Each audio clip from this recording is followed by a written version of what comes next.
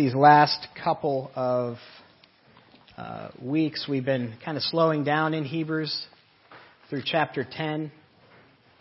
And probably we'll do the same through chapter 11. There's just so much there. We're going to be looking at verses 26 through 31. I love the Summer Olympics. I love the gymnastics of the Summer Olympics. A gymnastics coach will do three things in coaching their student.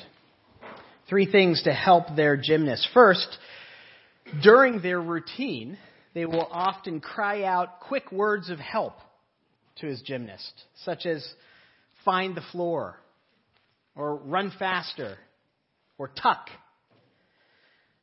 We've heard these quick words of encouragement throughout Hebrews. In chapter 3, the author says, fix your eyes on Jesus. In chapter 4, he says, strive to enter the rest. In chapter 10, we heard him say, hold on to that confession. After the routine, a good coach will give the gymnast some serious counsel about their performance and say things like, go back to the basics, or remember what we worked on. The author of Hebrews has given us some good counsel along the way so far. In chapter 2, he tells us to pay closer attention to what you have heard. In chapter 5, he counsels them to get off the milk and start eating solid food. And in chapter 10, a little later, he will advise them to remember your faith of the former days. Look back. But a great coach says hard things. He will give serious warning to his gymnasts and say, listen, if you don't tuck your head faster, you could really hurt yourself. He'll say things like, if you ignore my counsel, one of these days, you could possibly break your neck. He'll say things like, if you don't commit yourself to the routine, you could very well die. When a coach says that, it's not because he's angry. It's not because he's trying to save his own reputation. No, he's saying that because he cares for the gymnast. In many cases, they've been with each other for a decade or longer. He loves this gymnast. He wants to tell them the truth because the consequences are so dire. If you're not fully committed, you could die. It's exactly what a text in Hebrews 10 is telling us this morning. He loves these Christians so much, he's willing to be honest about the consequences of not living all in for Christ. Look with me at verse 26. God's word says, for if we go on sinning deliberately, after receiving the knowledge of the truth, there no longer remains a sacrifice for sin, but a fearful expectation of judgment and a fury of fire that will consume the adversaries. Anyone who sets aside the law of Moses dies without mercy on the evidence of 2 or 3 witnesses. How much worse punishment do you think will be deserved by the one who has trampled underfoot the Son of God and who has profaned the blood of the covenant by which he was sanctified and has outraged the Spirit of grace? For we know him who says, vengeance is mine, I will repay, and again the Lord will judge his people. It is a fearful thing to fall into the hands of the living God. Father God, teach us through this hard text. Challenge us, and yes, Jesus, yes, Spirit, encourage us. Help us to understand what you have for us in your living word. In Jesus' name, amen. I was a product of the 70s, and in the 70s there were reruns of Lost in Space, and I love that cheesy program. If you know that cheesy program, it was, this family that was lost in space, and they would go to different planets, and the youngest son had this best friend that was the robot, and they would often go wandering off, and the robot could sense when danger was coming. And if you remember this program, the robot would, all of a sudden, his arms would go out and start flailing, and he would yell, "Danger, Will Robinson! Danger is coming! Be careful!" He was warning. And that's exactly what the author is doing in these verses. He's flailing and saying, "Danger, brothers and sisters. Warning." He's yelling at them. He's yelling at these group of persecuted Jewish converts of the first century. That's who this letter is written to, who are under incredible pressure, incredible persecution. We get a little bit sense of that in the following text in chapter 10. What kind of persecution they were going through. But this pressure, this persecution, was giving them pause in their commitment to Christ. And they were thinking, seriously, you know what? If we just back off a little from this Christian, from Christ a little bit, if we just blend in, if we go back to Orthodox Jewishness, we will not feel all this pressure. And God, through the Spirit, inspired this letter to be written. And this is the third warning that we have here in the book of Hebrews. The third serious warning. In chapter 3, he warns, "See to it, brothers, that none of you has a sinful, unbelieving heart that turns away from the living God." He's saying, danger. If you continue, you will end up like the Jews in the wilderness. And he uses that example, scattered in the wilderness dead. In chapter 6, he ups the ante, if you will, and gives another warning about the dire consequences of living the Christian life, of partaking in the communal living of Christ, of he says, tasting the fruits, of benefiting from Christ, benefiting from the community of Christ. Sharing that sweet fellowship with believers, tasting the goodness of God. And if you turn back after experiencing that, he says, there's no way back. And then he says here, that in chapter 6 seems to be what has happened to Charles Darwin. If you know anything about him, he wrote at one point, "I came to gradually disbelieve in Christianity as divine revelation." He said, "Disbelief crept over me at a very slow rate, but at last it was complete.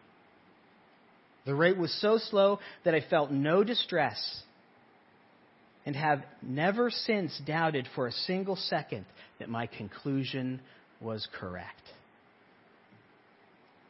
That, brothers and sisters, is the definition of apostasy. And that, brothers and sisters, is what the author is talking about in our verses today. A person who has true understanding of the gospel, a true understanding of the correct gospel, yet willfully and habitually denies the truth of that. That's what verse 26 is describing. Look at verse 26. "For if we go on sinning deliberately after receiving the knowledge of the truth, there is no longer remains a sacrifice for sin." This warning is, this verse is often misunderstood. It's not describing sinning after you've been converted. Deliberately go on sinning. It's not describing that position, because that position is the position that every single Christian that has ever lived is in. We keep on sinning. As a matter of fact, in 1 John 1:8, it says, if you tell me that you have no sin, you're denying Christ. And the truth is not in you. We all sin. We all struggle. That's what Romans 7 is talking about. We all live in Romans 7, don't we? I don't do that which I want to do. And that which I want to do, when Christ tells me and I want to do it, I don't do it. That's how we struggle. That's our struggle. Every single Christian, but by the Spirit's power, we're able to say yes to godliness and no to ungodliness. And when we don't, and when we sin, God graciously has given us a way back. We just experienced that here in our prayer of confession, didn't we? That's the way back. Right? God says in His Word in 1 John that if you repent and confess and come to Him, He's faithful and just and will forgive you. There's always a way back, brothers and sisters. And as a matter of fact, that is the mark of a true, genuine, Spirit-filled, regenerate believer, is they come back. They repent. They take that road. This text is also not describing backsliding. This text is not describing backsliding. On February 24th, 2001, a 1-year-old named Erica somehow wandered out of her mother's bed, out of the house in Edmonton, Canada, and into the frigid night. When her mother found her, Erica was completely frozen. Her body hard. Her joints stiff. She took her to the local medical center and they gradually warmed her body back up. And to the amazement of everybody, she started breathing again. And when they tested her, there was no brain damage. She went on with the rest of her life. Backsliding is kind of like that. When we wander from our Father's house into the frigid night, we slowly freeze and we take on the visage of death. We look like we're dead. Our hearts are being hardened. Our spiritual bodies look lifeless. But our Father notices that we're gone and comes after us, pursues us, and brings us back into His warm house. And He revives us. That's what backsliding looks like. In Hosea 14:4, God is talking to His people Israel, and He says this, I will heal their backsliding and love them freely, for my anger has turned away from them. You see, backsliders come back. Apostatizers don't. And any Christian can succumb to backsliding. Any Christian. We can become ensnared in a particular sin. A little later on in Hebrews, we're going to talk about the author of the Hebrews says, you can become ensnared in sin. Sin ensnares you. And sin deceives you in that ensnaring process. It deceives you into thinking everything that you're doing, there's no harm, no foul. This isn't so bad. I know worse sins. It's only just this once. I mean, there's lie after lie after lie. Deceit after deceit. Sin will deceive you into thinking you can deal with this sin on your own. I think that's one of the slickest deceits of sin. Something I've seen over and over and over again as a pastor. As they fail, they remove themselves from fellowship. As they continue to sin, they back off from fellowship. They actually are deceived into thinking they're better off without the body. They actually are deceived into thinking that the body will judge them if they come back. They're deceived into thinking that being alone is good. Brothers and sisters, if you ever hear that, know that it comes from the pit of hell.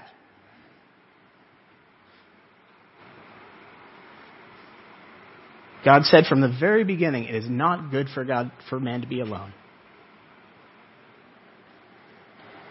You need the body more than you think you do.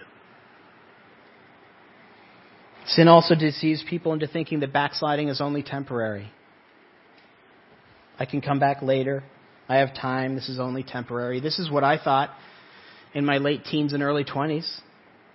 When I backslid, I thought, this is only time. I have time to come back. I can do this. I can sow my wild oats. And you know what those wild oats sowed? A DWI, 2 broken legs, and a shipwrecked faith. Danger, brothers and sisters.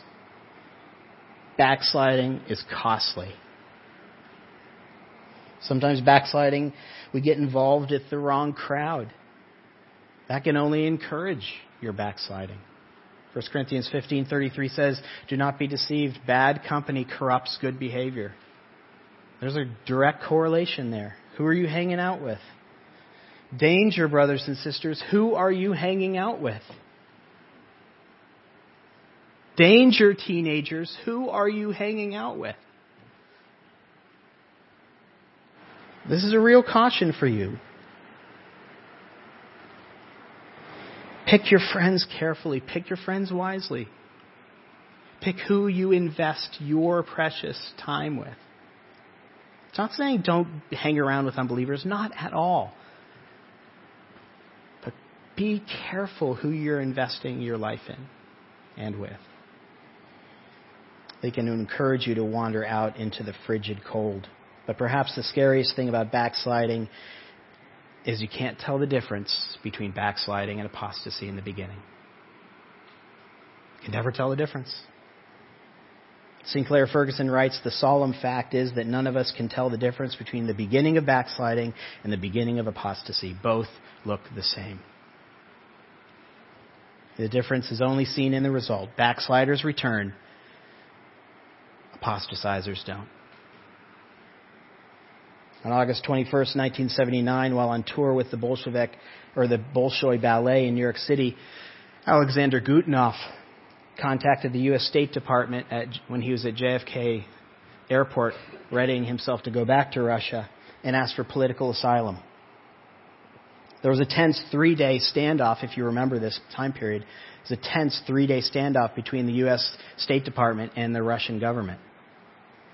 Russia demanded and even threatened his return. As Gutenov watched the plane take off back to Russia, he knew he would never see his family again. He would never see his wife again. He'd never see his homeland again. Gutenov had successfully defected, and in so doing left everything behind permanently. That's what apostasy is. It's defection from the faith. And the author of Hebrews is yelling, danger, brothers and sisters, danger. If you seek asylum in the world, you know what that looks like? There is no sacrifice for sin left, but only a fearful expectation of judgment and of raging fire that will consume the enemies of God. If that doesn't terrify you, I don't know what will. What Scripture is saying is apostasy leads to severe judgment.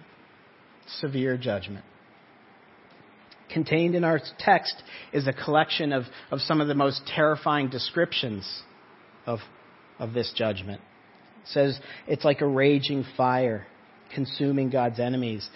It looks like vengeance, God's vengeance. It looks like God's payback. The terror of the living God. The terror of living life the way you want and falling into the hands of a living God is scary. Apostasy's judgment is severe. Apostasy's judgment is hell. Science fiction writer Isaac Asimov wrote, "I don't believe in the afterlife, so I don't have to spend my whole life fearing hell. Or, even worse, fearing heaven. For whatever the tortures of hell are, I think the boredom of heaven would be even worse," he writes. However much I love and respect Asimov as a writer, he just absolutely does not know what he's talking about.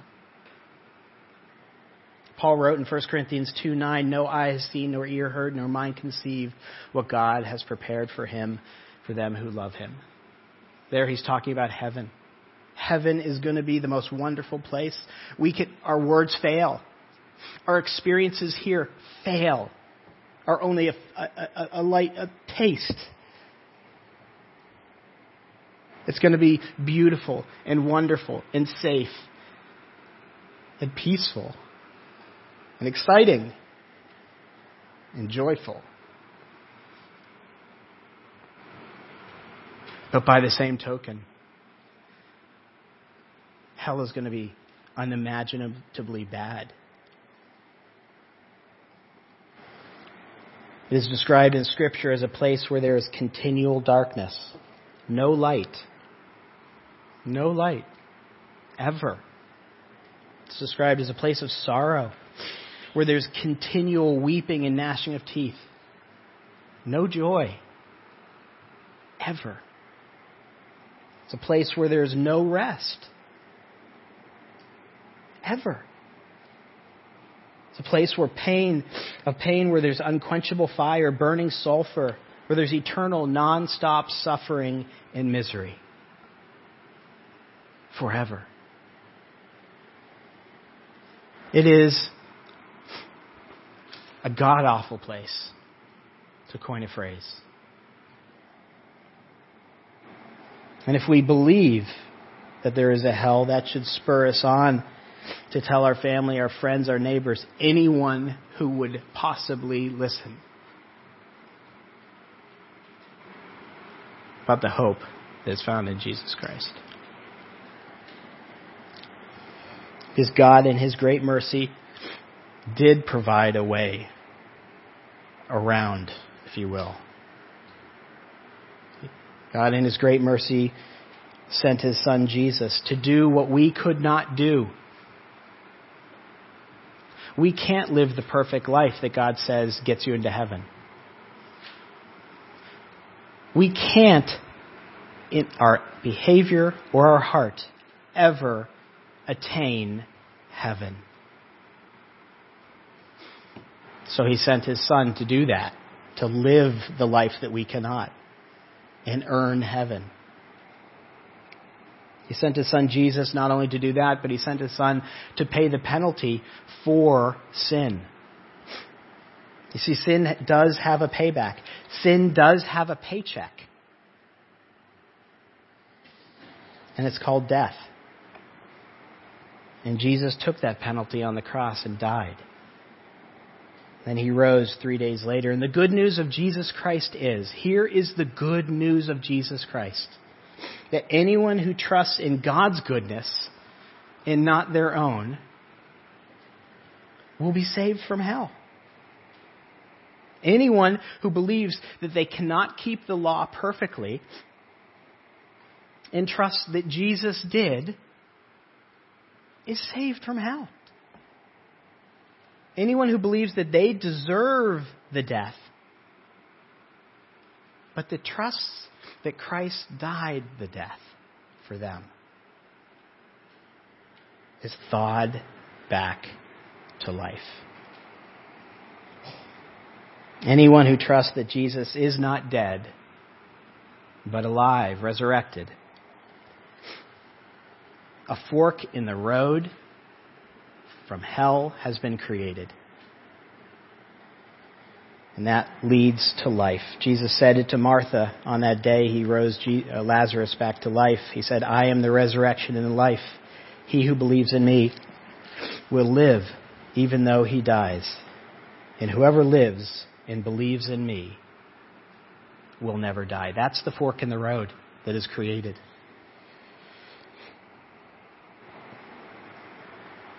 And if you know this and walk away from it,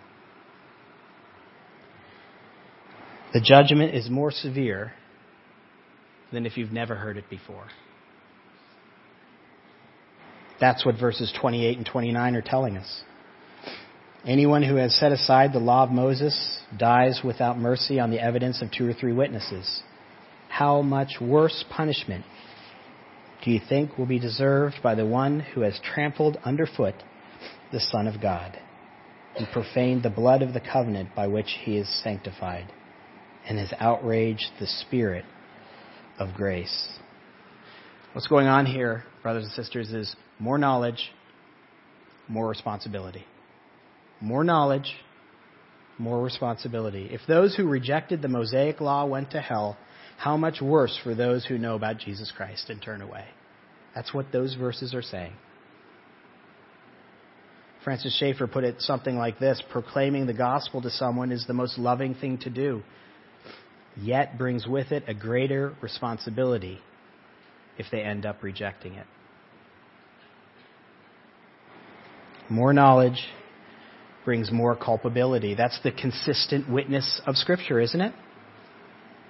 James 3:1 says, "Not many of you should become teachers, my brothers, for you know that teachers will be judged more strictly." You want to teach? You want to invest yourself in Scripture? You want to really know the deeper truths of Scripture? Okay, you're responsible for them. Matthew 11, Jesus says this, "Woe to you, Chorazin, and woe to you, Bethsaida. If the miracles that were performed in you had been performed in Tyre and Sidon, they would have repented long ago in sackcloth and ashes. But I tell you, it will be more bearable for them on the day of judgment than for you." Those cities saw Jesus Christ. They saw the miracles. They heard the teaching. Tyre and Sidon didn't. More knowledge, more culpability. In John 19:11, Jesus even says this to Pontius Pilate. He says, "You would have no power over me if it were not given to you from above. Therefore, the one who handed me over to you is guilty of a greater sin." He was speaking about Judas Iscariot.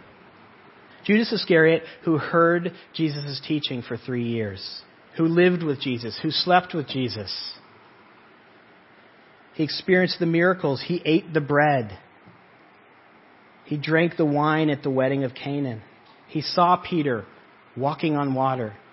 He saw Jesus still the storm. He touched Lazarus and maybe even helped take off those bandages, those burial bandages.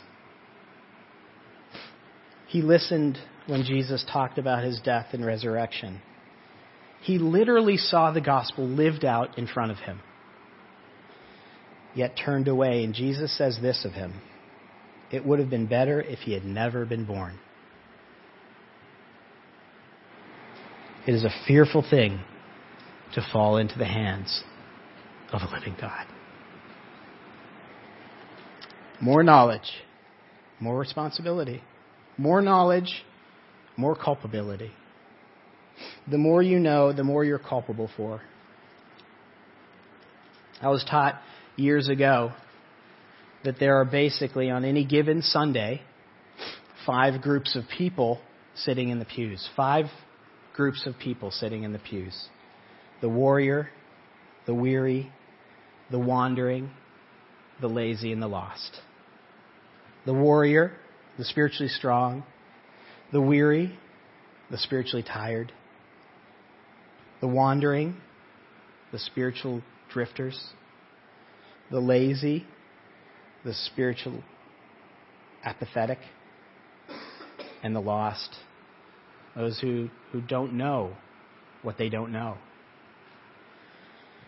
So to the lost, those of you here who perhaps don't believe in Jesus Christ, perhaps this is the first time you're hearing about Jesus Christ, I don't know.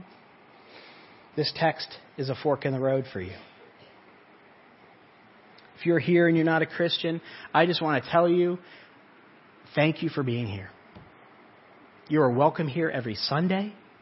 You're welcome to our potlucks. You're welcome to our Sunday school. You're welcome to anything and everything that we do. And I hope you feel welcome. I know it's a hard Sunday to be here, but I hope you feel welcome. And I want you to know that Isaac Asimov was wrong. He was wrong. The hell is real and chillingly horrific. And Jesus is real. And he really did come. And he really did live, die for you, to offer you this fork in the road, to offer you hope, to offer you a way out of hell. The hand is out, and all you have to do is reach out. Choose for yourself this day whom you will serve, Joshua said, and that rings true today.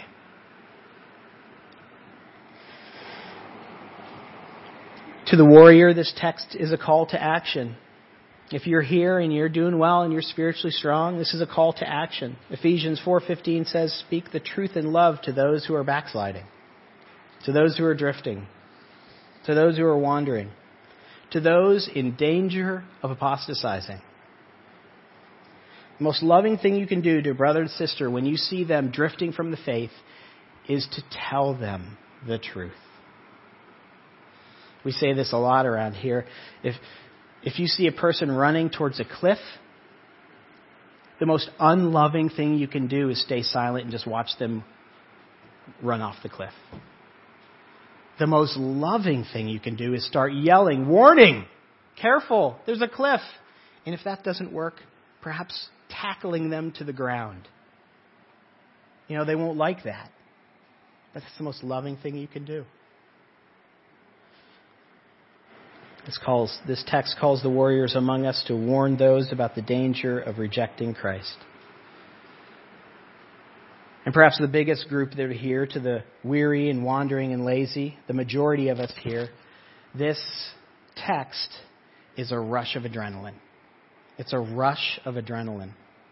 To those who might be drifting from Christ, to those of you who might be just weary, tired of living the life, to those who are growing apathetic, lazy in their faith, this is a rush of adrenaline. I think we've all had this experience in driving long distances. You're driving into the night and you start getting tired and the eyes get heavy and all of a sudden you wake up and you're headed to the guardrail. Or worse yet, have you ever woken up and you're in the other lane and you see headlights coming at you and you swerve to get out of the way in the adrenaline rush and all of a sudden you're wide awake? Right? That's what this text is. To those of you who are weary and wandering and lazy. It's a wake-up call. That's what this text is for us today. We all from time to time get lazy, get weary, and are prone to wander, as the hymn that we sing says.